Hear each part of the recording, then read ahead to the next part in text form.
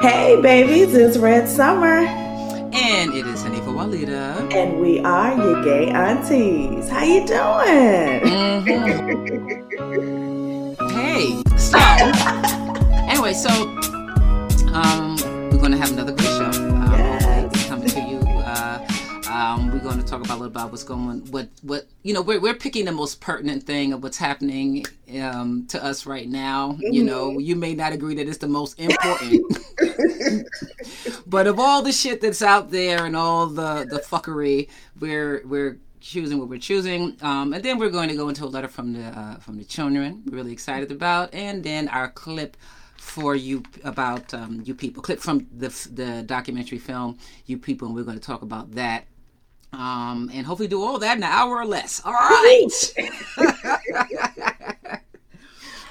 Woo, okay, so out of all the things that are happening in today's world, both political, we'll give a nod to the squad and the BS that they're going through, or not even so much them, but we all are going through. We're all going through it. What is happening in this government today? Or lack thereof. Right. All across the board. All across the board. The government, and even the coverage of the government. I swear to God, if I have to listen to more pundits talk about their shock of all the blatant racism. Blatant racism, you know, and how it's just... They're covering it all up. That I know. Now it's just out there. What do we do? What do we do? Like, join in. Nothing we do can fight the wall of this blatant racism. I was like, well, welcome to the club, bitch. Can we move on to an actual plan to get rid of the nigga? Because y'all talking about racism is like so passe. We're over it. Us people who actually are affected. Okay, anyway. Oh, so moving on to lighter news. Why are we allowing this man to tweet all of government policy? Like, first of all, who are we? Who are we exactly? What? We the government, which is completely inept and not working. Who are we? The people? Most of us don't vote, or believe in voting. Okay, shit. A lot of us don't read. You know what I'm saying? On both sides. Okay, so who's the we?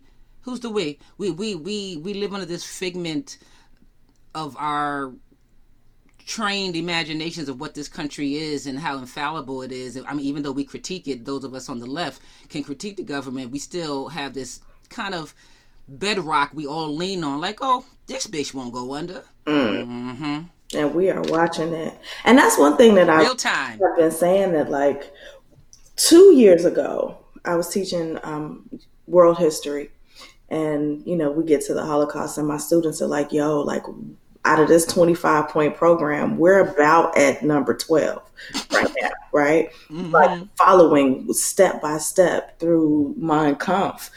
And like, not deviating, like definitely going through the plan, but everybody is acting like they've never seen this before. Like, they're so shocked and appalled, and like, this doesn't happen systematically again and again and again. And in this country. This has happened before in this country. Yeah. It's like you read about how they held Japanese citizens when World War II, because they were the enemy at the time, the yellow man. Right. Okay, and it's like it was under the same conditions, fucked up conditions. Like we've done. It's not just Germany, right? Huh? They're using the same concentration camps. But we can't call it that though. We can't call it internment camps. Okay, camps. Camp is in like a festival. What? It ain't summer camp. What we supposed to call it? You know what I mean? It's like, listen, just like black people don't own slavery, you were supposed to not own concentration camps. It is what the hell it is. You are concentrating on making somebody's life hell, and they can't leave that hell on the camp. And we're concentrating on one particular group of people as exactly. They are solely responsible for all the ills of the world. And there's no reason for this attention. There's absolutely no. Oh, there's always a reason for the season, and it has less to do about the people. Political power. No, there's just more of political fear, just, race fear, we won't be here no more. We're going to be the minority. What does that look like? And the absolute fear of, commerce, headbutting them. You know what I mean? Like, it is what it is. I don't know what it is to feel that, yeah. But it is what it is. You know what I mean? But I didn't even want to spend that much time on this nigga. Well, I just started talking about the I know. I shouldn't have even, because it's in my notes and I'm looking at it and it's like, ugh. But just shifting gears real quick on a lighter note, but still annoying note, is the comments made. I want to speak about it because this actually happened like a week or so ago, but it's like, if we don't speak about this now, it's just going to be so late news. But Jermaine Dupri's comments about female MCs. Oh my gosh. A term which I despise to begin with, but okay. Them female MCs, that entity of hip hop. That genre, dare I say, of hip hop, right? Weird genre. I was offended on so many levels of, I was like, wow, we still talking like this? And also the shaming, like, it's like, where do we begin? The hypocrisy. Where do we even begin with Jermaine Dupri? Even though he tried to backstep his comment, like, nigga, you said it and you meant it. Right. He said it and you meant it. Okay, so I didn't completely disagree with Jermaine Dupri. And not from like a what do you call it? The where you're trying to just like make everybody just hold to one standard of what's right and good and just, or whatever the word for that is, right? But I was in Atlanta like as hip hop was shifting to stripper culture, right? And so like for a long time, if your song didn't pop in a strip club, then you never heard it on the radio, right? And so the strip club became like the testing ground for new music, right? And so strippers had the power. If they ran to the floor when the song came on, then your song got played. If they didn't, then nobody ever heard from you again. And so paying attention to like how many songs started to glorify strippers, how many songs were just for the strip clubs, and I'm in love with a stripper and she on the pole and all of that kind of stuff. Like that's where music went totally, not just for women. Like that's where hip hop went as the genre in total. And so if women are being solicited, like for their voices to be included, these are the women that they're going to go to. Solicited by whom? By those who have the power to decide. And also by those who make comments like, you know what I mean? Like, okay, whatever. So that's what I mean by that's one stem of the hypocrisy. It's like you are bitching about a culture you help create. You literally help create. Okay. And then this hypocrisy is like, okay, so these women who rhyme about the work they do, or their hustle rather, how is that any different than the umpteenth millionth song we have heard about a nigga and his hustle? Right. Whether that hustle is in or outside of the sex industry. So whether that is a hustle of drugs, or that's a hustle of pimping pimping women, which is a part of the sex industry. Oh, so that part of the sex industry is okay to talk about, but she can't talk about her contribution to the sex industry. Well, because it's based on her being quietly complicit, right? Her being the object and not the subject, right? And so then that shift occurs, and then the hottest rappers that are out are both strippers, right? And then what? Then where do you put your gaze when they're the ones that are determining where it should be, right? And they like, right here, look here, right? And then you feel a little emasculated, like I was gonna look there, but now you told me to, right? But too, I think one of the most important things for me that came out of that conversation was the list of female rappers who are not talking about that. Right. And how they are not given a platform nationally and internationally as women who are. Right. So Cardi came out herself. She was like, I tried to make a song about such and such. Y'all didn't like it. You only like it when I make stripper songs. So I'm making stripper songs because I got to feed my family. Right. And I made it clear I'm in here for this green. Like many of y'all niggas have said, I'm here for the green. So is she. Yeah. So is she. Forget about you purists, and I'm a purist to an extent about why you should be doing your art and everything. No, the bitch making money. I like some of the songs. It is what it is. Yeah. And she know how to make them songs. Right. And you don't care. She don't even songs. You're not going to her for your Jesus music. Exactly. I'm like, what? And I did see a meme that was funny. It was like, you talking about women only making stripper music. What about these Christian rappers only rapping about Jesus? They only talk about one thing too. So, your niche, wow. We do what works. But also, then there are, like you said, the legions of, the landscape of MCs who identify as women is so vast now. Yeah. I mean, in my MCing days, as in youthful MCing days, I could only dream about these number of female MC. Actually, I would say that, and again, I can't, saying female MC, it's kind of a knee-jerk thing that I say because I was raised with that term, but every time I say it out of my mouth, I kind of cringe. But but anyway, but this landscape of MCs who identify as women, okay, remind me of what hip-hop sounded like in the 80s, and in regards to just a diversification of sounds and flows and what they're talking about. Yeah. Literally. And just also, within that pool of MCs. Yeah, in 2019, it was supposed to be the most amount of female rappers like in this particular category. Like usually they don't even give out the award like during the show because it's only 1 or 2 women who have a rap album out that year. But it's so many this year that like they have a full robust category to choose from. Exactly. And sing. Even I don't know.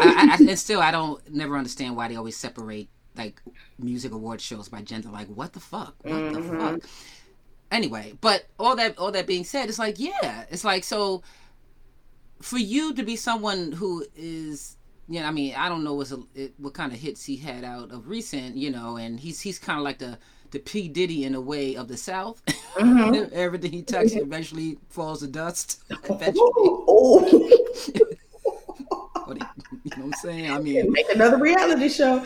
Always, exactly. Not a Negro who has the nerve to say that he wants to put like kind of put together a female girl, some little gimmick show or something he wants to put together. It's like, why would any woman artist of any credit like give entrust their career to your ass? But I've never seen anybody like actually make it from these shows. Like, no, not at all. Not. I mean, whatever. I don't know. I guess it depends on what make it means to you. Some people just want that 15-minute frame, and that's making it. I don't know what making it means to people anymore. Right. Honestly, with the internet culture, like you make it for 2 weeks, and then that's it. Exactly, and you can make a year's rent off of just them 15 minutes, and that's about it. But anyway, all that being said, Jermaine Dupri doesn't know what he's talking about. He's completely out of step. And then the Brat tried to stomp for him around this. It's like, first of all, stop, girl. Stop. Girl. Just stop. Girl. First of all, we ain't heard from you since you had a bikini on, homie, by the pool in your video. Girl. Who made you do that? Stop it. Because and meanwhile, at the same time, there was you rolling up in the dive clubs hitting pistol whipping bitches. Remember them? Right. Girl. Oh my God. Just go ahead and stay in the background on this one. You know what I'm saying? Don't talk to Ricky Smiley, girl. Jeez. Hopefully they move past that. Yeah.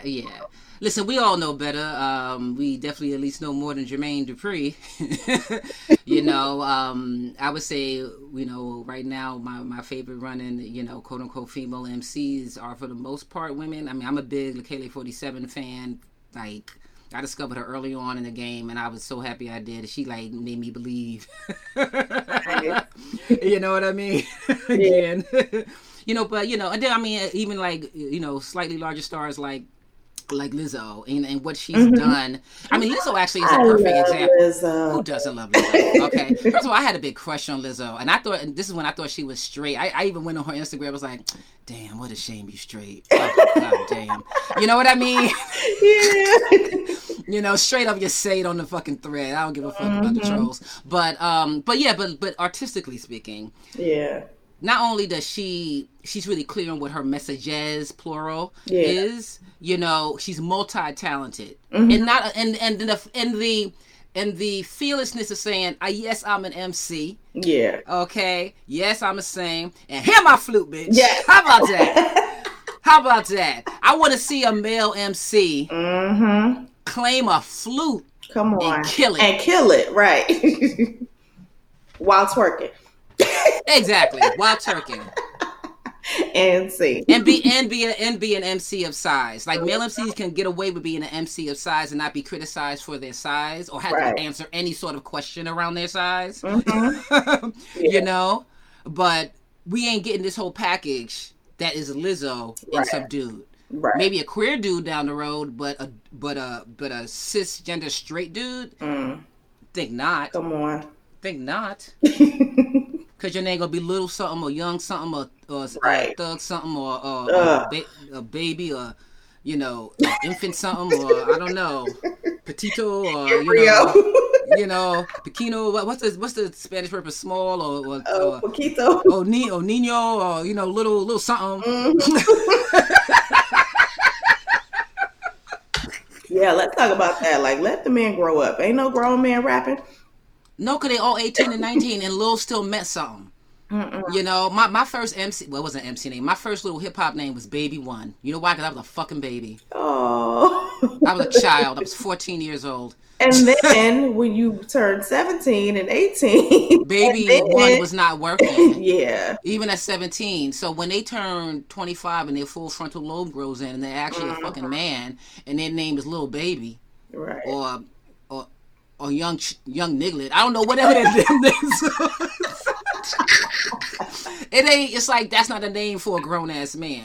They'll probably like, you know, they'll probably just like with Puff. Like after a while, Puff was like, oh, maybe the Puff is a bit puffy. Yeah. He became P Diddy. So then we're gonna have, you know, LB. Right. Funny. Even Bow Wow had to take his little off. I'm just saying. Right. You know, he probably still ain't happy with Bow Wow. He a grown man with a child. Yeah, forever. Wow, I know. Oh well. Oh well. It is what it is. All right, so that's that's the week's fuckery. Yeah. You know. Okay, little time. Just a clear announcement that R. Kelly will be buried underneath the jail. Oh, really? At exactly noon, September. I mean, like they putting this nigga under the jail. The feds is like, oh well, thank you for that documentary. Yes, the documentary gave them shit that they didn't even have. They're like, oh, that they didn't want, they weren't looking for, and so kind of shame them into taking the case serious. There you go. Because every girl in Chicago has been saying since the mid 90s, no, since the late 80s, he is outside my school. Like every girl in every city has been saying that, like, it's something. Nope, don't get in the car with him. No, every little black girl, because trust me, if that little nigga was post outside of white schools scoping their kids like that, well, he wouldn't be. He wouldn't do it he wouldn't get away with it for one day. No, we would never have heard his music.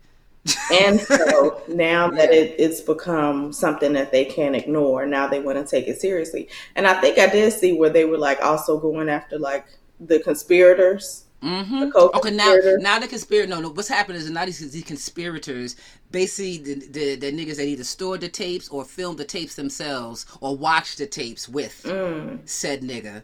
Right. Okay. Witness to in some way, shape, or form. They're giving up the good so that they can avoid jail time. Because each one of y'all niggas is just as guilty as a nigga that raped and molested these kids. Right. And continue to for decades. Because y'all needed to suckle off of whatever clout this motherfucker was giving you. Mm-hmm. That's it. So that's what these children, and I hate when they say underage women. No, they were never women. They're children. Right. There's no such thing as what's an underage woman? Right. A woman is an adult female child, or you know what I mean? Like it's a you know what I mean. So it's like, what are you talking about underage? Anyway, all that being said, all of y'all were complicit, or I think all of them should do time. Something.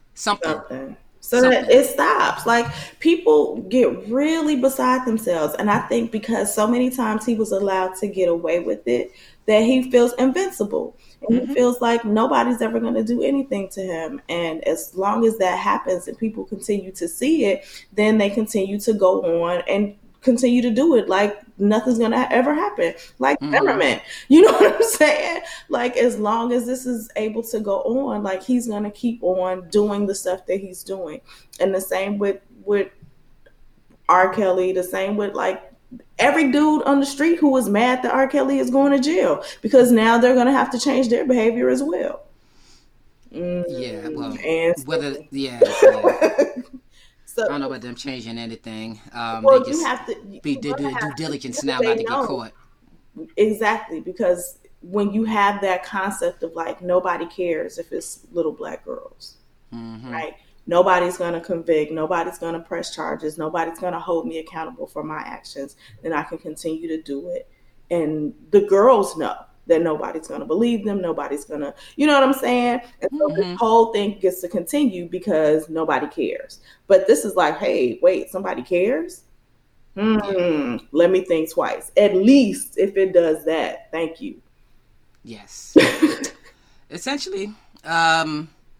Anyway, let's move on. Yes. I'm real mad sitting up here talking about that. Yeah. I want to keep it quick with that nigga.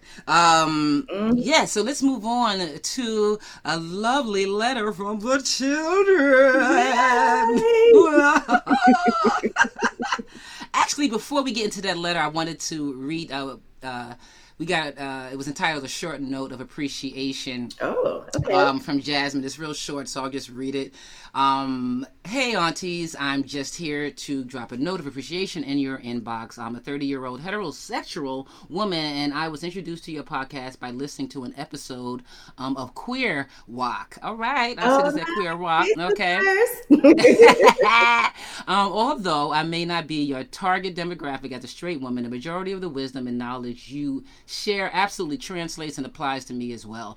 I'm at a point in my life where the wisdom and life experience of your aunties and elders is invaluable in helping me to navigate through this thing called adulthood, and I'm grateful to have come across your podcast. It really does feel like two of my aunties just trying to put me up on game and help me make it through. I have recommended your podcast to queer and straight friends alike. Thank you for all you do. Thanks, Jasmine. Oh, that yay! That's beautiful. That is beautiful. And she's right. It's like every time we finish answering a letter, I'm like, this could apply to anyone. At the end of the day, it's about life. Right. There are some things that are specific to our community, and we laugh and joke about it or have to talk seriously about it, but for the most part, relationships are relationships. I mean the full gamut of relationships, not just romantic ones. We're all human beings trying to understand and work with each other. Say word. All right. Commonality of humanity. Basically. Thank you again, Jasmine. I really appreciate it. It's letters like that as well that really affirm us in doing this work. All right, Red. Okay, so I'm pulling up. I am tired of walking on eggshells. Ooh, that is the title of the letter. Hi, aunties. I'm Lily. First, I love your podcast. The U-Haul episode had me crying. It was so funny. I'm a femme-presenting lesbian. I've been in an on-again, off-again relationship for 5 years now. I'm 29 with my partner who is masculine of center. In the beginning, I cheated in a real big way on Bae, but we survived. This indiscretion has been the cause of the breakup to makeup in our relationship. She doesn't trust me at all and is always accusing me of being with another woman when I'm out with friends. She also hates for me to go anywhere without her if it's not work or yoga. We've moved to the West Coast from the Southeast together because I got a new job. Now her excuse for accusing me is because she's not good enough for me, which I've never said. I am further in my career than her and am the predominant but not sole breadwinner in our relationship. This has always been the case for the entire time we've been together. So I don't know why she's putting herself down in this way. At this point, I'm walking on eggshells because anything could spark this argument.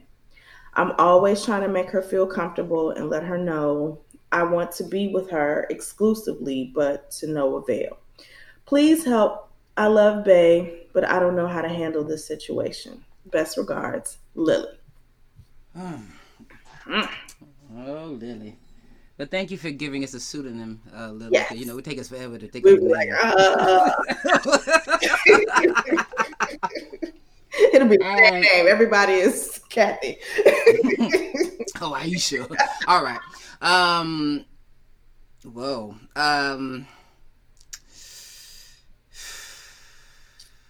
Okay, so they've been together for 5 years. She's 29 now, so they met when they was in their mid-20s, 24, 25. Mm-hmm. Now she cheated. Now she said that they got over it. Yes, she said they survived. They said they survived. Okay. All right. So that's an interesting use of words. So right. they didn't do a Band-Aid thing. They must have went in and they came out of the rubble. Okay. Mm-hmm. Or at least apparently okay, because now this is kind of, you know, it seems like the partner is using this past discretion against her. Not even against her, but using it as a block between them. Yeah. You know what I mean? Hey, what was the other thing she said that she uses? That something else she uses. It's been the cause of the makeup to break up in our relationship. She's always accusing me anytime I'm out with, you know, with friends or yeah. So then they moved cross country. Okay, now she said now she's accusing me of she's not good enough. All right, yeah, that's when I was like, okay, well. Mm-hmm. You know, at first I was like, okay, she can't let it go. That's like, oh, this has nothing to do with her. With the cheating. No, nothing, not a damn thing. Yeah.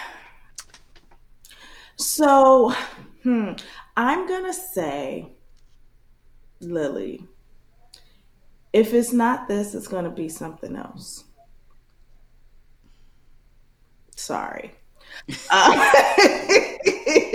thank you for our show, and then we're out. Yeah, exit station. Right in with the somber reality of it, because we don't know why the cheating got started in the beginning. We don't know like what led to that.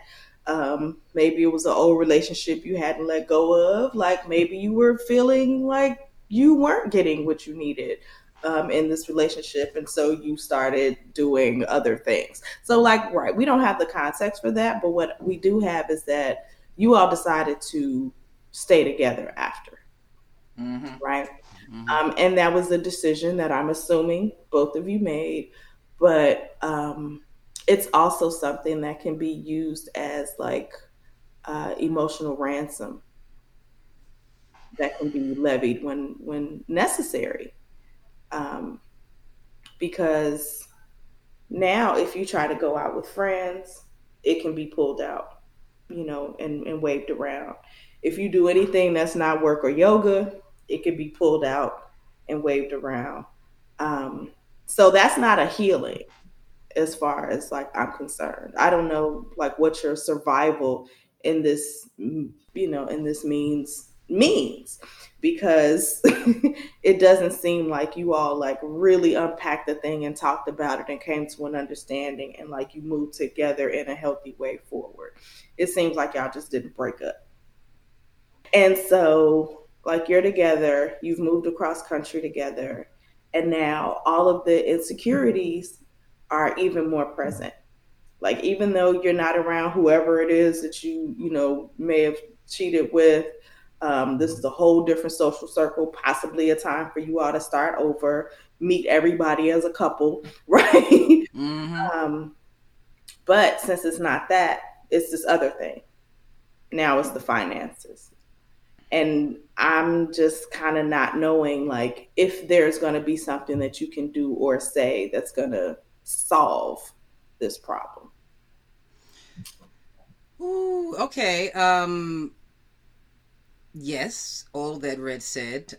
Your partner's dealing with self-esteem issues, the low self-esteem, a sense of her placement in the relationship, and also just on a slight, and I don't know if this is her thing, but it is a thing, is that being the masculine-centered person, a lot of us are still kind of susceptible to these kind of heteronormative, I should be paying for, or at least to some degree paying more of things. You know what I mean? It's as a part of masculine identity. Yeah. Even when you don't want that to be a part of your identity, it still is reinforced by society in a way, in subtle to blatant ways. And you have to continually kind of go either with or against that, right? So if she is not making the money that maybe she would like to, and you haven't gone into whether she is ambitious or not, or you know, everything she's trying is failing, or you know, she is not really trying, I don't, you know, that may be aside from the point, but she's not making the money that she wants to make to maybe feel right within the relationship, or at least to feed more of her esteem within the relationship. So that could be an issue, it could be not, but there is an esteem issue in the relationship. Right. It's like Red is saying, it doesn't matter what the thing is, or what you did, or what she might have did, or whatever the case may be, it's being used to create a block between you two. It's being used for a breakdown in communication. It's being used to feed a narrative that is not shared by the both of you. This is her narrative, not yours. You're just living with it. Right. You know what I mean? You're just living with it. So that's really the conversation you guys need to have. One, like Red said, you need to address, did you really deal with the issue of you know, messing with somebody else? But also what I think is a deeper thing you guys need to think about is, and this may be more so for the work of a therapist, someone who is unbiased, to come in and kind of reveal the self-esteem issues in the relationship to the person as opposed to you, because it's hard for for your partner to say you got self-esteem issues. Yeah. It's like, oh fuck, yeah, that's just like, I mean, there's no good way to say that. You know what I mean? Yeah. But I think it really is what is an issue, and you know, at least one of the main issues in the relationship, and it has to be addressed, or you're just gonna be running in circles, you know, or walking on eggshells. Yeah. Bottom line. Yeah, it's kind of yikes because, like, as I just go back to some of the words that are here, at this point I'm walking on eggshells because anything could spark this argument. I'm always trying to make her feel comfortable and let her know I want to be with her exclusively, but to no avail. So is it... I almost want to ask, like, is it even an issue? Like, is it even a thing? Like, is it even like the infidelity? Is it even the money, or is it a control thing? Right? Because before the indiscretion, like, there was trust and you were free to do whatever you wanted to do. And now it's kind of like, I need to keep you here, like in this place, so that I feel like I have this power position or whatever. Or I have the control of my own life. Yeah. Which comes along with a lack of self-esteem. Yeah. I mean, we all, and the thing is that I'm not saying that this, like, she's just this lowly person that don't think shit of herself. We all deal with different levels of self-esteem in different situations. You know what I mean? It's not a character judgment. It's something we all deal with, but we all deal with it in varied ways. You know, and one of the ways to deal with it is to kind of bring up everything, like, I don't trust you, like, I can't feel comfortable in this relationship because of something you're doing, not because of something maybe I'm not doing, or just like, it's a way to reflect it off of oneself, to really deal with the level of uncomfortability they may feel even within their own skin, or at least within the relationship. You know, so because I'm wondering, like, this move across country, even like, did you just start looking for jobs out west? Was this a conversation that you all had together and you decided to move? Like, so maybe she's in a place where she feels like she doesn't have a lot of power, a lot of say, a lot of control. And because you're the one that's making the most of the money, like, then your voice is louder. You know what I'm saying? Thank you for stating the obvious. The thing that was like the elephant in the room. This is on top of moving, not because of her job, but because of your job, Lily. Right. So now whatever issues she was dealing with of not feeling like she had her true footing in a relationship, at least monetarily, now she's in a whole different state, following you, going with the flow, because there ain't but so much input you can have to this if you're not really bringing in income. Right. You can flow. So she's going with you. So now she's in a new place with, I don't know if she has a focus while she's there. Like, is she in school? Does she have a job? Or, you know, a group, you know, starting to get her own group of friends. All this matters. So whatever issues y'all left with is now exacerbated in this new place where she has even less sense of control over her own life. Not to say that's on you, and but that may be the case. I'm glad you said that. Not even control over your life, but she doesn't have control over her own life, right? So she's in a place where, like, she's grasping for something that she can, like, hold. And unfortunately, you're it. Hold and control, Mike. You know what I'm saying? Yeah. And so, like, it's an uncomfortable conversation to have, like, as a couple, but you all need to address the elephant in the room. Like, you need to address the infidelity. Like, you need to unpack it. You need to, like, really, really deal with it. You also need to address what this move is doing in your relationship. Like, what it really is doing, what it really means, and why you're there. And then if you all decide that, like, hey, we're trying to fight for this, we want to move forward together, then you're going to have to address power in your relationship. You're going to have to address, like, how it's been used and how you plan on reaffirming each other in different spaces when those things come up. Because it's an uncomfortable conversation. It's a horrible place to be. Like, when you're doing that, you feel young. You feel like you're throwing a temper tantrum and, like, out of control, right? And so you got to figure out, like, what are going to be your safe words for each other when this is happening. Like, your things that are going to click you back into reality when this pattern is happening, so that you can understand what you're doing and why. And until you have those adult conversations, keep on treating each other like in these childish ways. And depending on where you guys are at, I would even preface that with a hopes and fears conversation, which is it's actually an activity I used to do, a theater activity before I started, like, a creative project with people. Like, speak on your hopes and fears, and everybody has hopes, like, oh, I want this project to be great and yada yada yada, but really focusing on the fears, you really get an understanding of where your squad, if you will, or your team is at that moment, right? If you're the leader of that team, right? Yeah. But in a relationship, if you're about to talk about something that's really serious, talking about your hopes and fears is really important to get an idea of where the both of you at. Like, maybe you truly fear the relationship is coming to an end. Maybe you truly fear that, and I mean, it gets deeper, but, like, you know, I don't know where I'm going in my career. You know, these are, you know, that, or that my real shit's going to be revealed. I mean, you may not say that in the beginning, but to try and get at those hopes and fears and not act like we're just going into this conversation and we're going to figure it out. I fear that this shit may not, you know, we ain't going to figure shit out. Right. Because it's been so long or whatever. You know what I mean? But it's honest. It's honest from the top, you know, going into those kinds of conversations that can be sticky.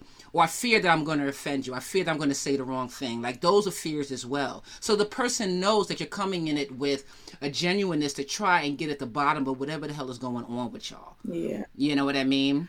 Also, do you feel some kind of way about her not making more money? Do you kind of say little stuff sometimes that's not really a dig, but maybe a poke?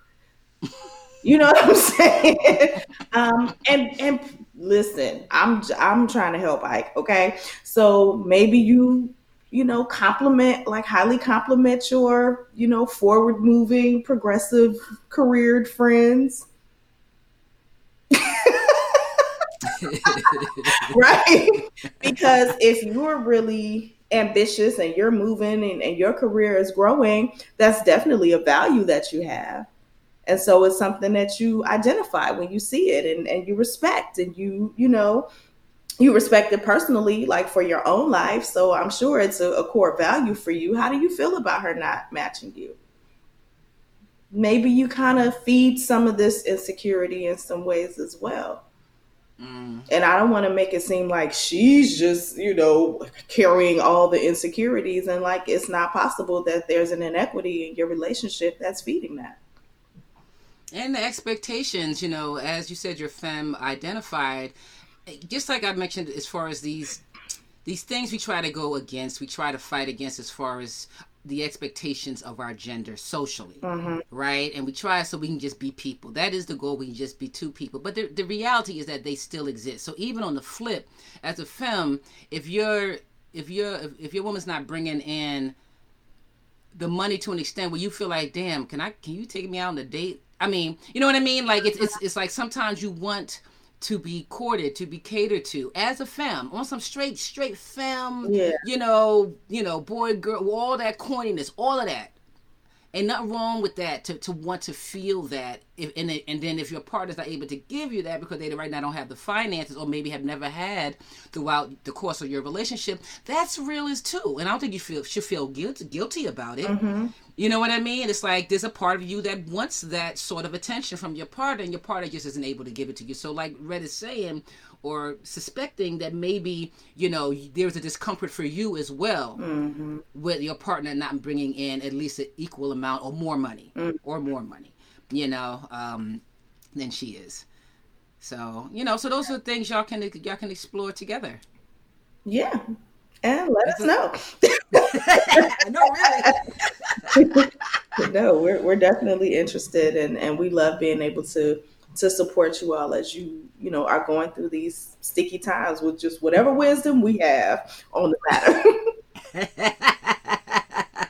Exact, Damone. So if you have a question or need some advice about life, love, relationships, situations, the complications of life itself, you can holler at us at yourgayaunties@gmail.com, or you can DM us, follow us first, but then DM us on Instagram at yourgayaunties. Yeah.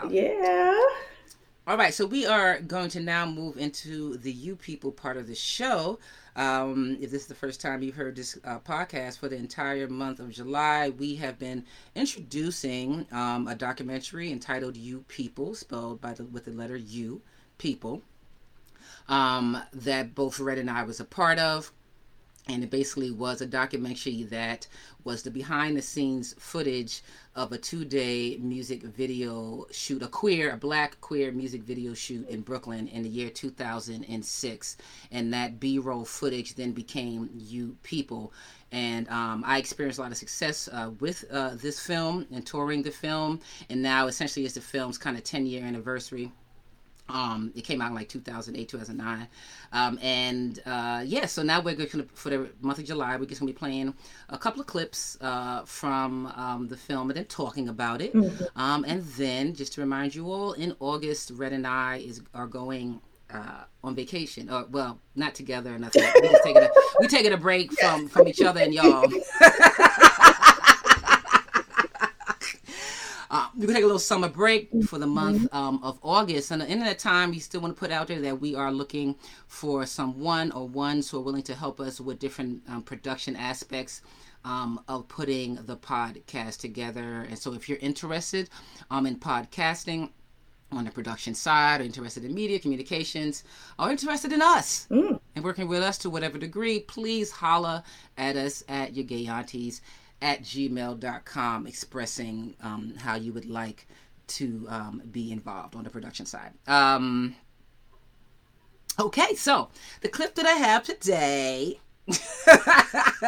I'm excited. It's a short clip, it's about a couple minutes long, and it really focused on the femmes in the house and really kind of unpacking what it is to be quote unquote femme, right? Like, so when we started editing this film, we had so much footage. It's like, how do we tell the story? So we did, the first half of the film is really introducing the kinds of people that were in the house, kind of based around their identity. And then you got to understand them individually. And then we went to different incidents that happen in the house that were incredible. Yeah, that talked about it talked about, we went to some other arenas, but so this little thing is one of the snippets where there's yourself, there is Sala Hewitt, and there's Olive Demetrius, who's my partner at the time and who was a cinematographer, excuse me,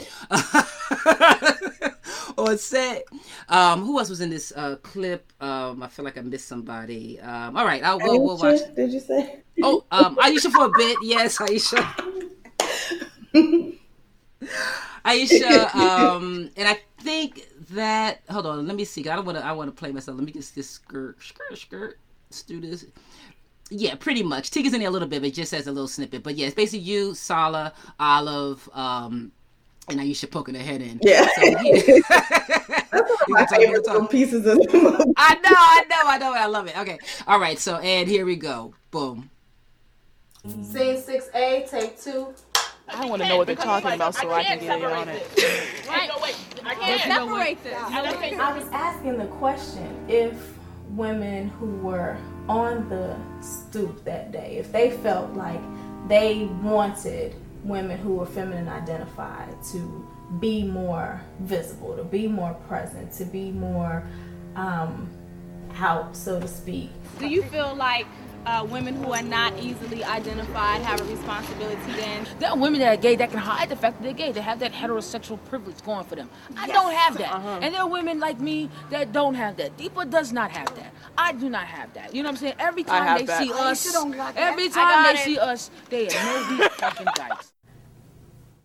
Yeah, I probably do utilize some heterosexual privilege, certainly. How so? Yeah, because of my looks, it's very easy for me to like kind of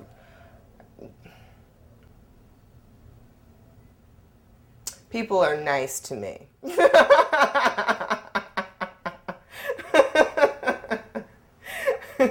To put it plainly. What this also means, though, is that I have to come out every day, all the time, because people never expect you to be gay. For some reason, they're surprised when you are, and then they're surprised that you would say it. I'm not a straight woman. I'm a gay woman. I'm a lesbian, and I'm very comfortable in my lesbian identity. I always make it clear, at work especially. I don't know why, it's just something that you gotta do. People think I should be ashamed. I'm not proud. It's like being proud of your big toe. 3A, take 1. Out. I love the big toe line.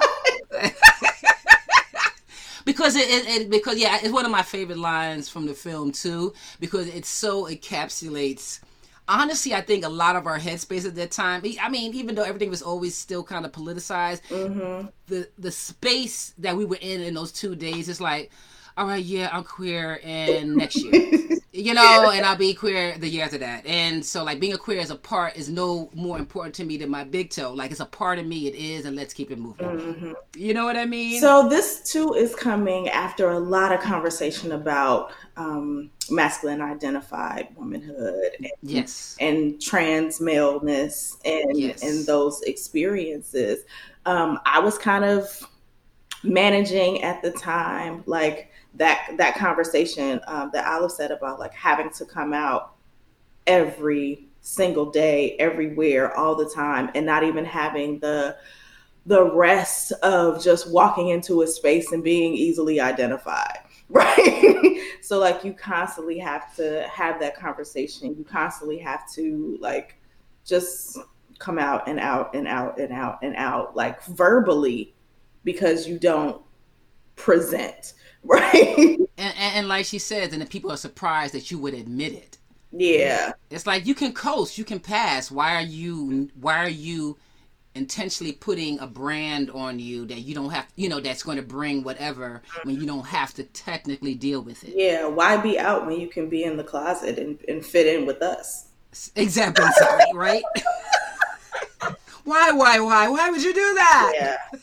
And it goes back to baby girl's tears last time. Just like, why would you put all those things on you when you can just be with the normal people? As opposed to having, the empathy that one would have for themselves. Is like, I see you dealing with a lot. Yeah. How can I help? Mm-hmm. How we, but the visibility, honestly, as a masculine center person, I would appreciate some sort of visibility so I know who's who on the street, you know what I'm saying? So I'm not playing tic-tac-toe, you know what I'm saying? Or, eeny, meeny, miny, mo, trying to say, fuck it. I'm just going to... Yeah. She's going to say yes or no. They need something other than the rainbows, though. Oh, yeah, something. A little pin, a symbol, an earring you can wear, something you can put a part of your whole set. Even like a lipstick color. So a bitch, y'all would get so much more play. Cause I'm telling you, even though I think more masculine of center women who are more prone to step to women, there still is this, like we have had with other letters from the children, like even being oblivious or not for nothing scared. It's real. Like women are scary. You know what I mean? And it's even more scary when you don't know if you even in this, on the same team to be talking. Because you know what? It's one thing to be rejected. It's another thing to have any sort of hostility around that rejection that is unfounded. Right. So nobody want to deal with that shit. So if there was just something, I would love the lip color thing. Like if one of you brilliant Instagram businesses, beauty businesses come out with a lip color. Same lip color. Not so we know. They can wear purple and green and blue and everything else now. Sisters are taking it all the way there. Yeah, so you probably wouldn't even know. Yeah. Probably even know. Well, something. Come on, y'all brilliant. Y'all young and brilliant. Come on, help us out here. Well, this conversation is still happening 10 years later. So. But like the heteronormativity of like, you can kind of blend into this kind of hetero world, whether you want to or not. You can, and I don't know if by your question you were, like feeling that, or were masculine women feeling resentful at all of that. I don't think many of us are, but. So I think at the time, like I was writing, right? I was working on a poetry book, and so one of those poems was like a letter to like honoring my masculine identified women, right? And that journey, but like understanding that I'm a witness to it. I'm not an active participant in it that way, so I'm almost like an accessory, like to, in that scenario, like in the masculine feminine couple, like then the feminine woman becomes like almost like a stamp, right? You're gay because you go out with a woman that looks like this. No, but like what? Almost what I'm trying to think of the best word for it. Almost like an affirmation, and like like I could still pull. You know what I'm saying? Yeah. Like, because there was all of this, and it's a lot less now than it was in the late 90s going into like the early 2000s of like, well, why won't you just date a man if you want a woman that dressed like a man? You know what I'm saying? Like you would hear this stuff all the time. And still hear it. Yeah. But I think like because the social media platform like calls people out on it a lot more, people get checked on that more now than they did back then, right?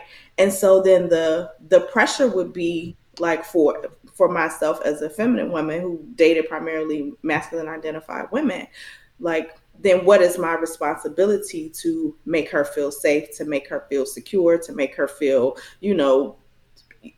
I don't know, whatever she needs to feel or wants to feel in this experience in public and private. You know what I'm saying? Like just trying to get a mental grasp on like, what do you need? Mm-hmm. What do you want from me? Yeah. In that dynamic. Interesting. Yeah. And it was new for me too. Right? By the time when we were doing You People, I'd had 2 girlfriends. You whore.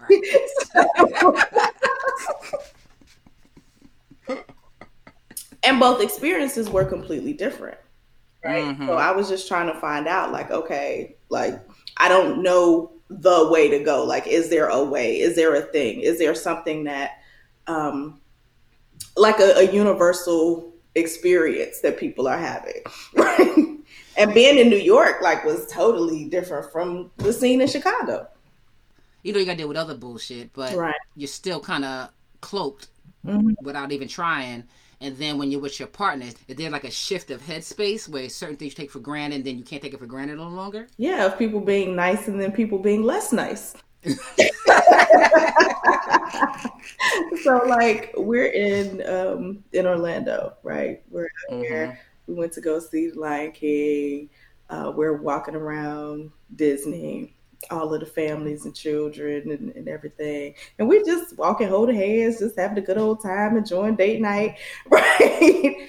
And I think like now we're a lot less, like we have a lot less give a fuck, like about like how people feel than like we may have back then, like when this conversation was being had in 2006. Like, I think like we're legally married, like like that wasn't the case, you know, back then. So I appreciate how that shift has happened. We were out at the pool at our hotel. There were 2, you know, gay male couples that were out there with us. We like, hey, you know.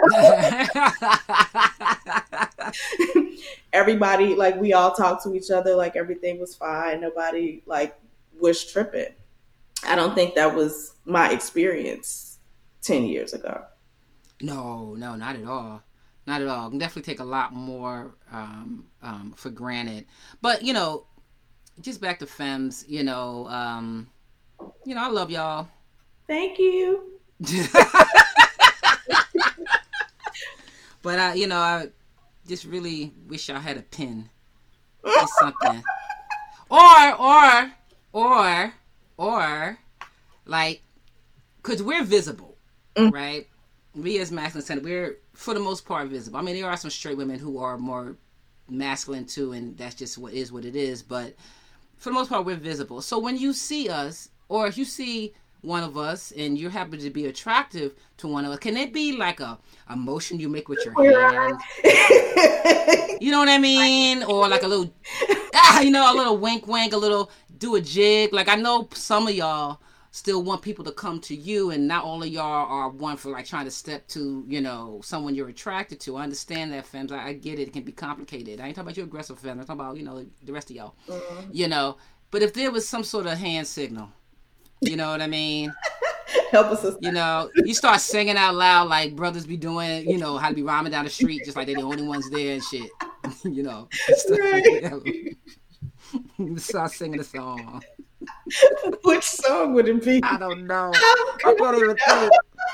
And if I think, it's probably gonna be some old song. Y'all be like, where Auntie Honey for think? What's that song from? 1970 song. But I'm just saying, y'all figure it out amongst yourselves, and then just let us know. Yeah, or like, you know what I'm saying? How are you all navigating this experience now? Like being young and doing it is way different than for us. We all know each other now.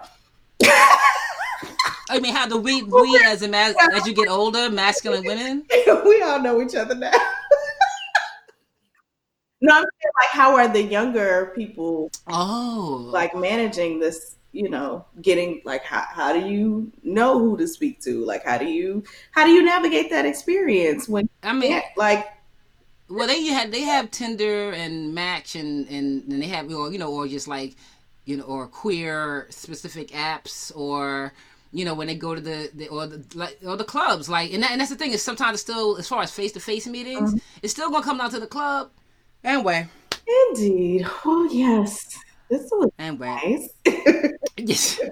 All right, y'all. We got one more week of the month of July, and so we are going to come to you next week.